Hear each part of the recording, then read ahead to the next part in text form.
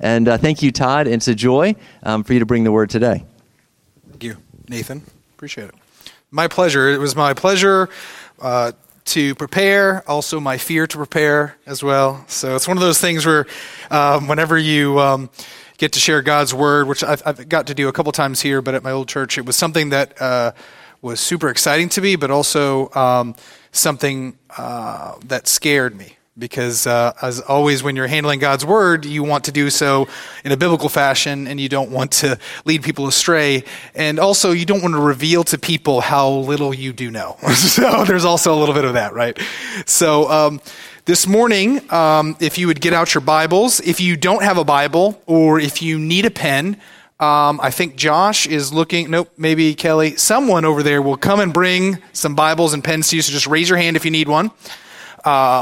Yep, just raise your hand if you need a Bible and pen. But while they're doing that, I entitled this sermon, Get Out of the Way.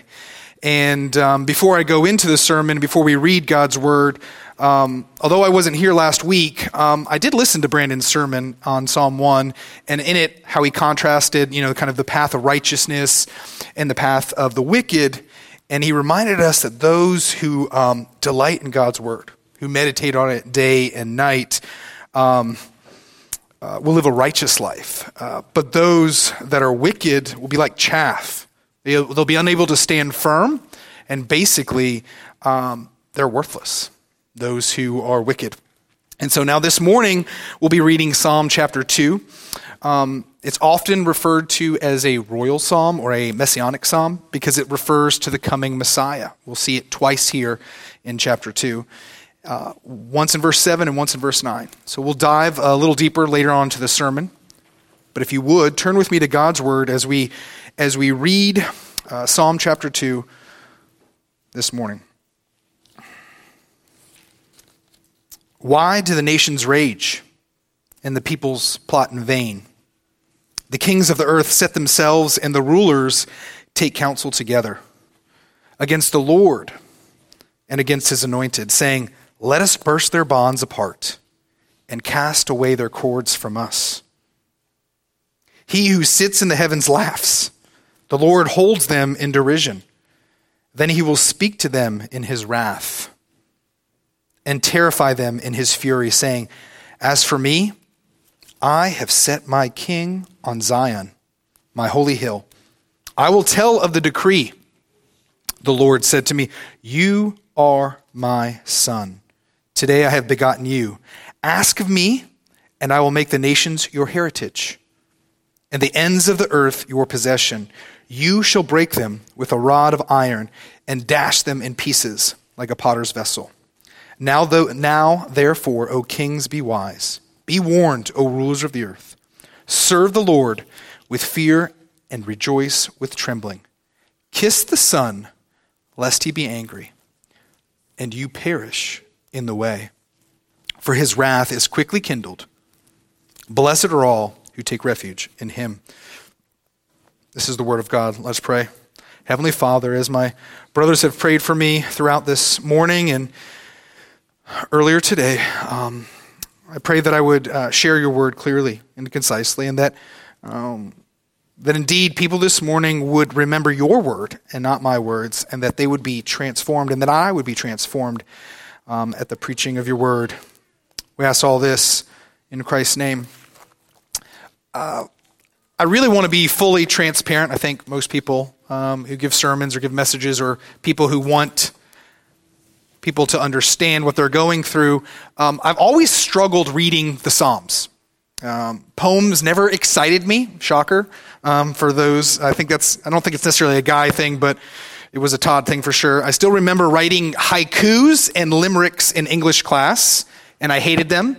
Don't ask me to explain them to you. Thankfully, I've never had to teach my children that, but I wasn't good at them, and my haikus, which I think are supposed to be the easiest, were always awful. They're just really bad.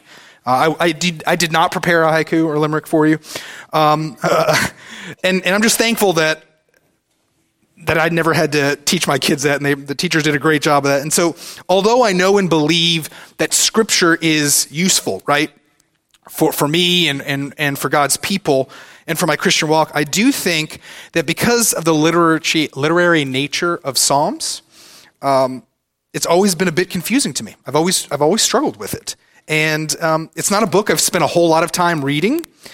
And if you can relate to this, I hope that I can oversimplify this for you and really help you to appreciate the Psalms a little bit more, because as I was studying this, it helped me appreciate the Psalms a little bit more. And there's two authors. I don't know if you've ever heard of like the Bible Project, but there's like Tim Mackey and John Collins.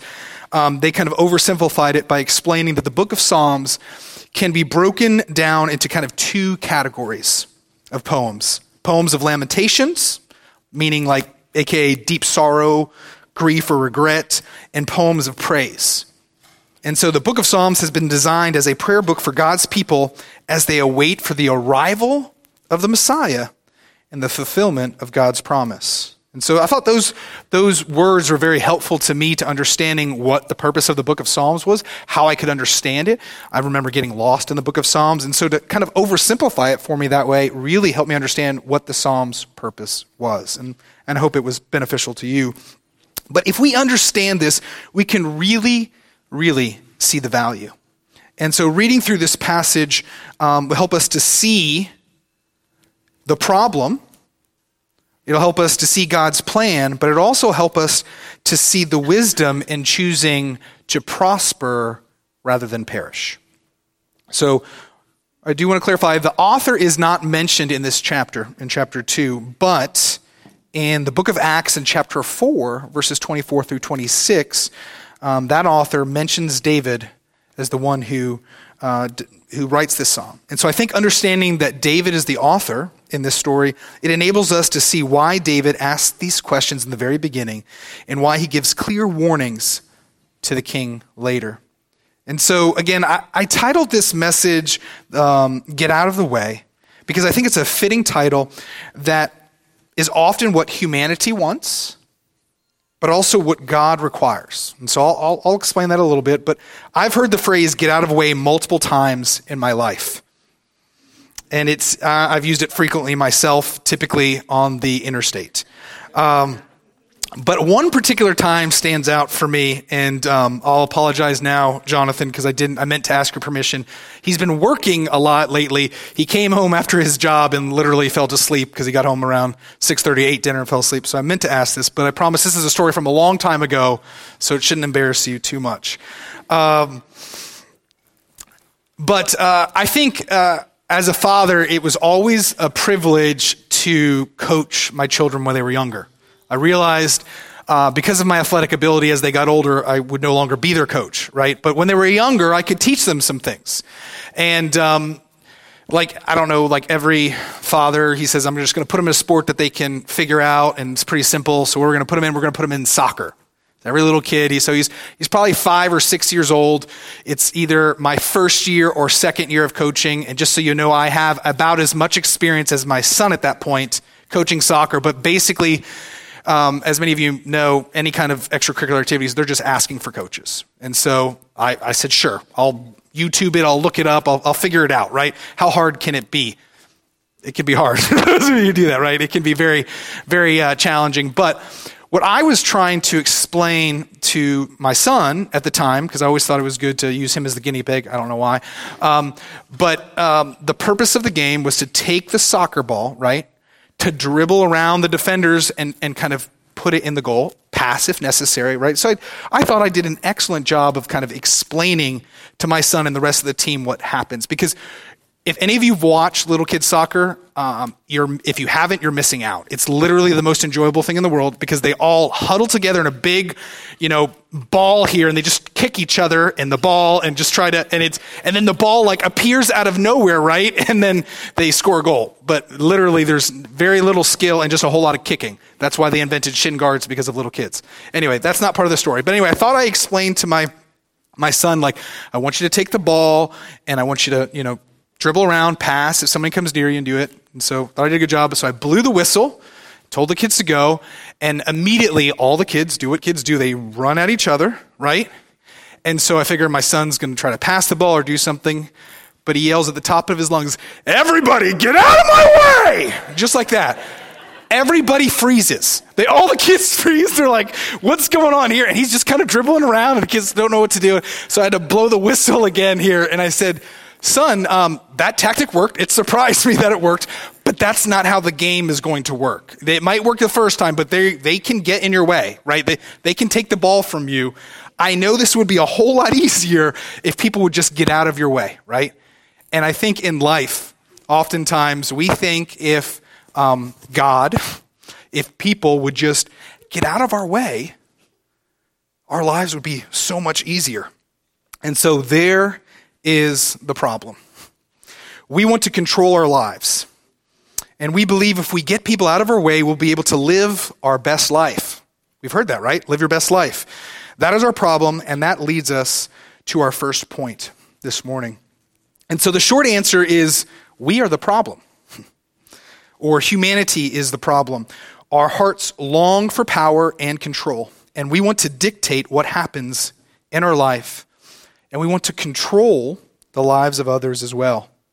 And so as the story of my son is quite hilarious and still makes me chuckle to this day, it is, I believe, our actual hearts that we want people out of our way, and we think we know it's best. And so as we read those first 3 verses, and I'll read them again, I want you to put that in perspective and put yourself into this story. And so David asks, why do the nations rage and the peoples plot in vain? The kings of the earth set themselves, and the rulers take counsel together against the Lord and against his anointed, saying, let us burst their bonds apart and cast away their cords from us. And David asks, why do these nations rage? And why are they plotting against the Lord and his anointed? Well, the answer is they have become corrupt and prideful. They are corrupt because they want what is evil. They have become to believe that the Lord and his anointed are in the way. And they feel their lives would be better if everyone would just get out of it.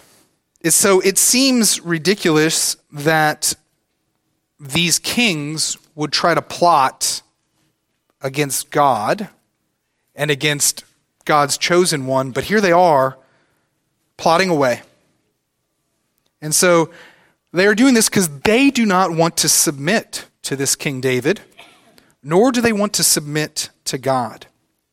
And so these nations neither feared nor recognized God's authority.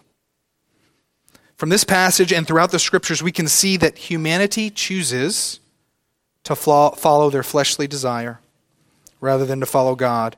The nations want God and his anointed out of the picture so that they can be freed from these perceived bonds. See, sin has a funny thing of telling you God's keeping something from you, right? You're under this in bondage and you're in this slavery, and God doesn't want you to have your best life. God doesn't want to have your joy, when in reality our fleshly desires are actually what imprison us. Our sinful nature is actually what ruins our lives. The plotting and the scheming and the planning that we may do or that we see others do may reap temporary benefits, but they have eternal and everlasting consequences. And so the kings of the earth are preparing for battle. They're working together to fight against this anointed King David, believing defeating the king that they can actually usurp God's plans. They feel enslaved by God and his king and desire to be freed. They despise God and are willing to risk everything. I can't imagine in my mind what could be going through their head other than we were this morning in Sunday school, we were going through the Proverbs, and we're talking about how important it is to have a good friend who would tell you the truth. And I feel like these kings and these nations are getting together and plotting, and they're spewing this stuff in their heads, and they're all believing it. Yeah, we can do it. We are powerful. Like, God doesn't know what he created here. We can take him. We might think these plans are ridiculous. But do we not have the same problem ourselves?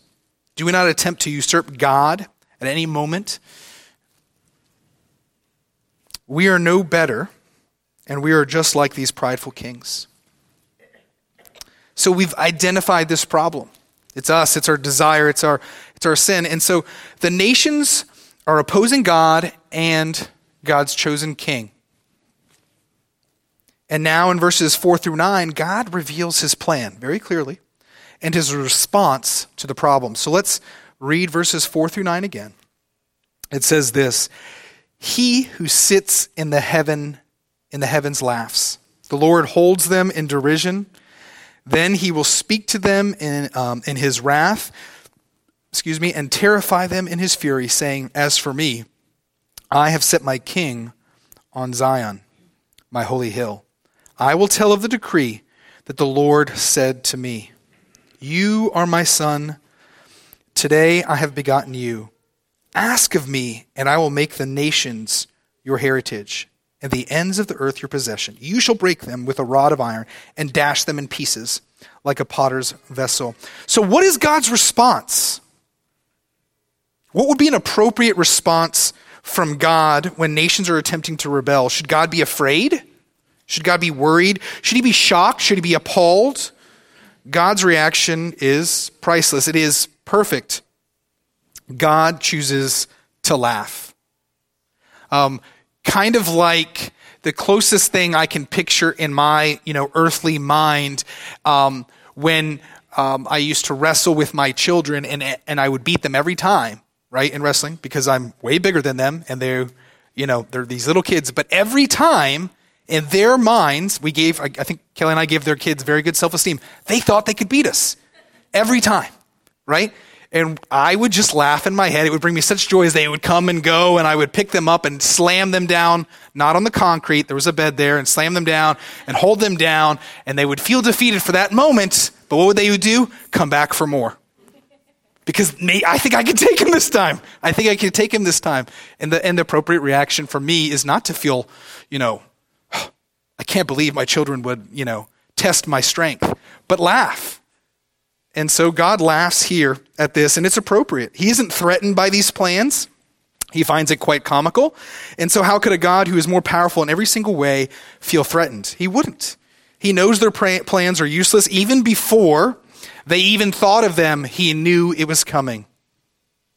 It doesn't end there, though. The psalmist writes that these plans have now caused God to become extremely angry. It talks about this derision, and so it says God will bring sheer terror to those that are in his way.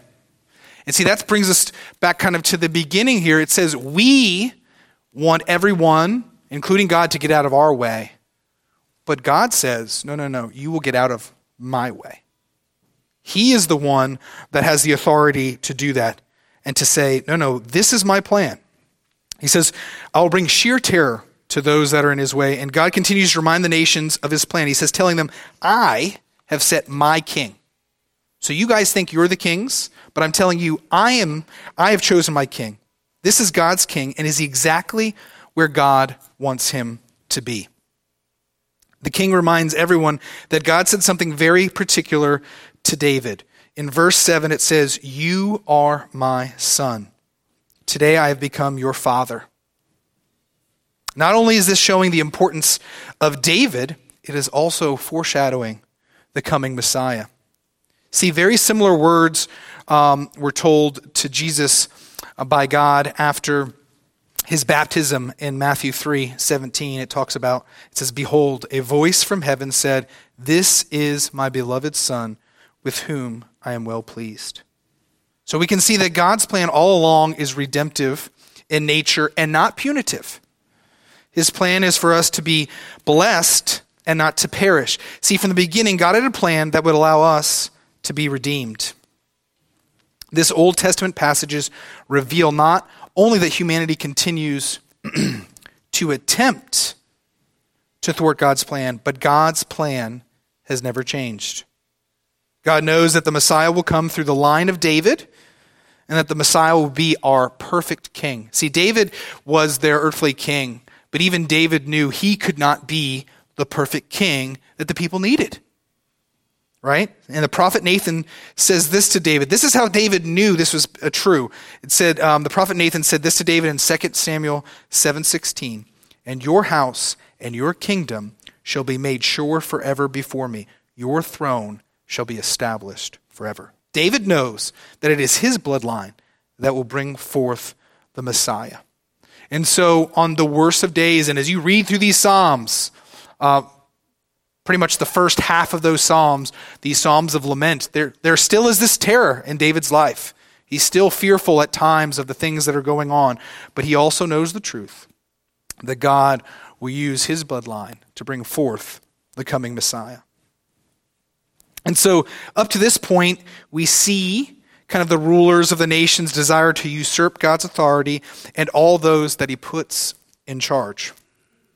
This isn't some small rebellion held by the lowly people of the nation. This rebellion involves multiple nations, and it involves their kings. And God reminds these nations that the very thing that they want to stop has already taken place.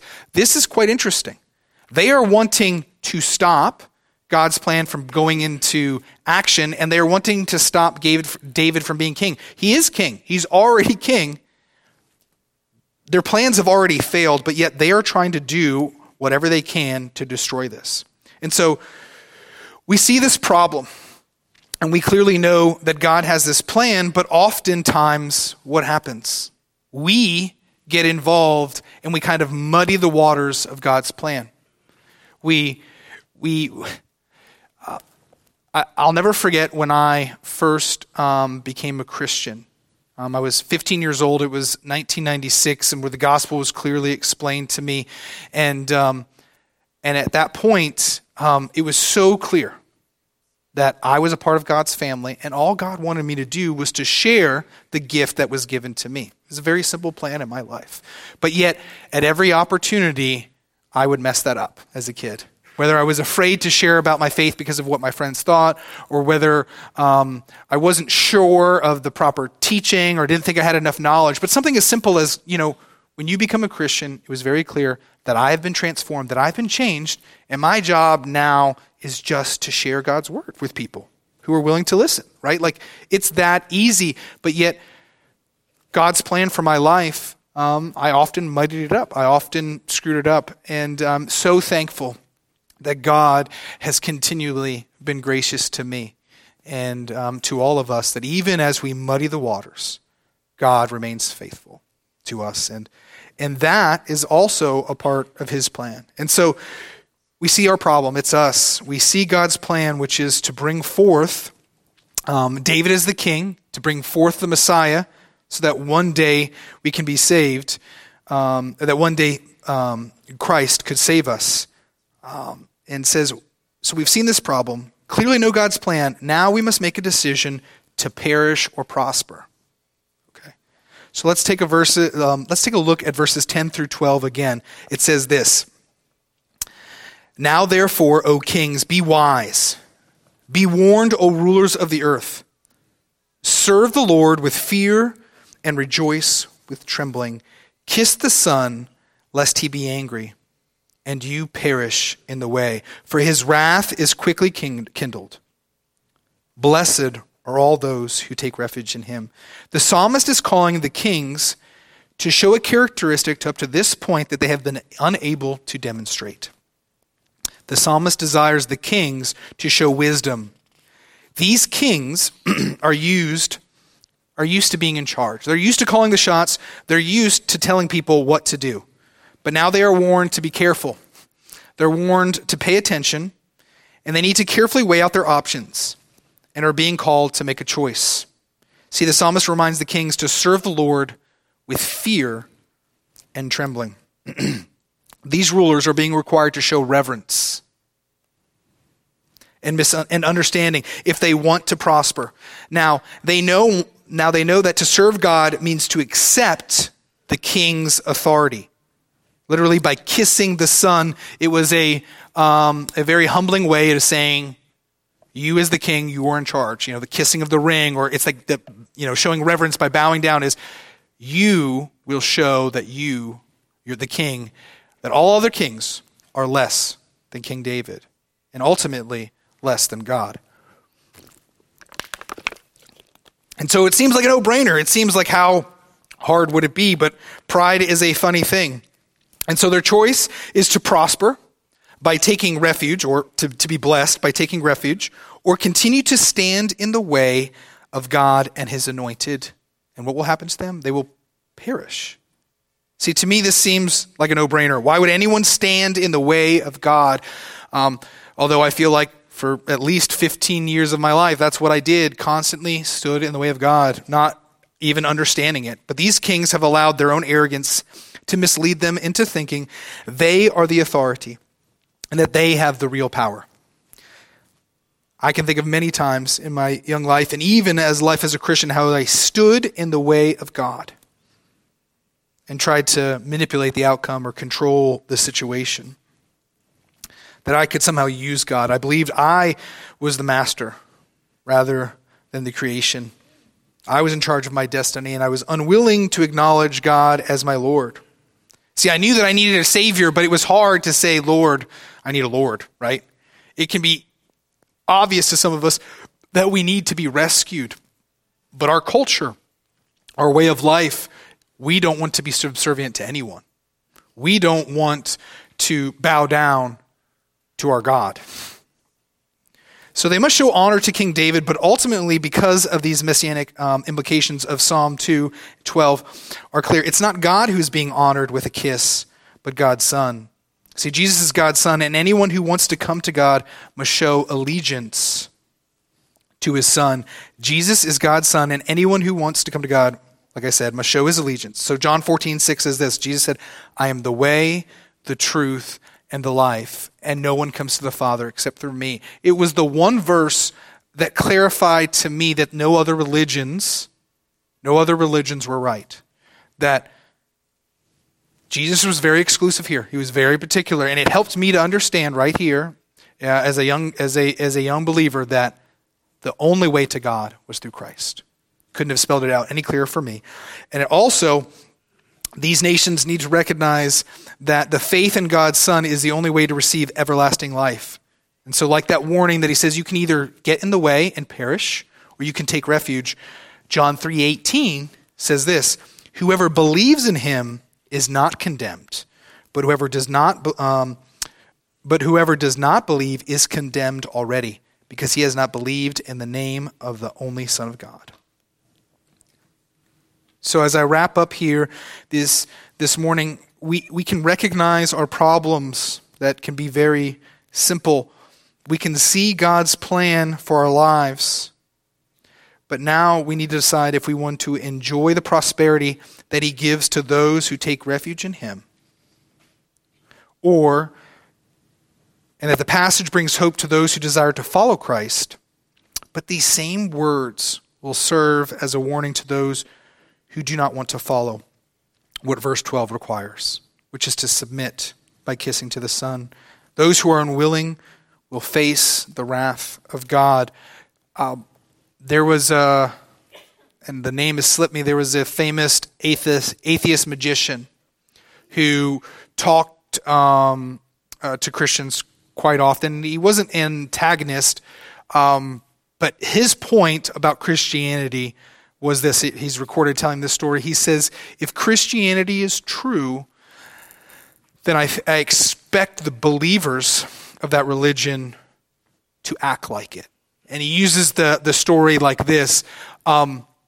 If your best friend was on the train tracks and didn't know that a train was coming, and you hear the train coming, and you went up to your best friend and said, hey, you need to get off the train tracks. You need to warn them and tell them, hey, he's like, what do you mean? There's a train coming. It's going to kill you. You need to get off the train tracks. And if that friend still refuses, you would plead with that friend, you need to get off the train tracks. You are going to be killed by this train. And at some point, a good friend would be willing to risk their own lives, would be willing to push the point to say, I'm going to remove you, physically remove you, because I believe in this so strongly. And so my challenge to you this morning, and I think the challenge from this passage is, are you going to get out of God's way and take refuge in him? Are you going to Are you going to help others to see that they need to get out of God's way? And to follow him. And I think that atheist has a good point. Do we believe what we say we do? If we do, we will have a strong conviction to help people at any cost. That doesn't mean to sit there and beat them over the head with God's word, but it means to tell them the truth. It means to care about them. It means to do whatever you can to look out for them. And so I pray that you would help those in this community that don't even think they need that kind of help. Let's close in prayer. Father God, we've read your word this morning, and we can easily see the problem is our sinful desire to serve our needs and to place ourselves above you, God. Your plan is clearly laid out before us, but we struggle, God, to follow you. We desire to take the lead, and we constantly get in our own way. Help us to see our blind spot, God. Help us to stand firm in our faith. God, I desire that all would turn to you this very day, that all would submit to your Son, Jesus Christ, that all would recognize him as the true King and live out what verse 12 commands. I ask all this in Jesus' name. Amen.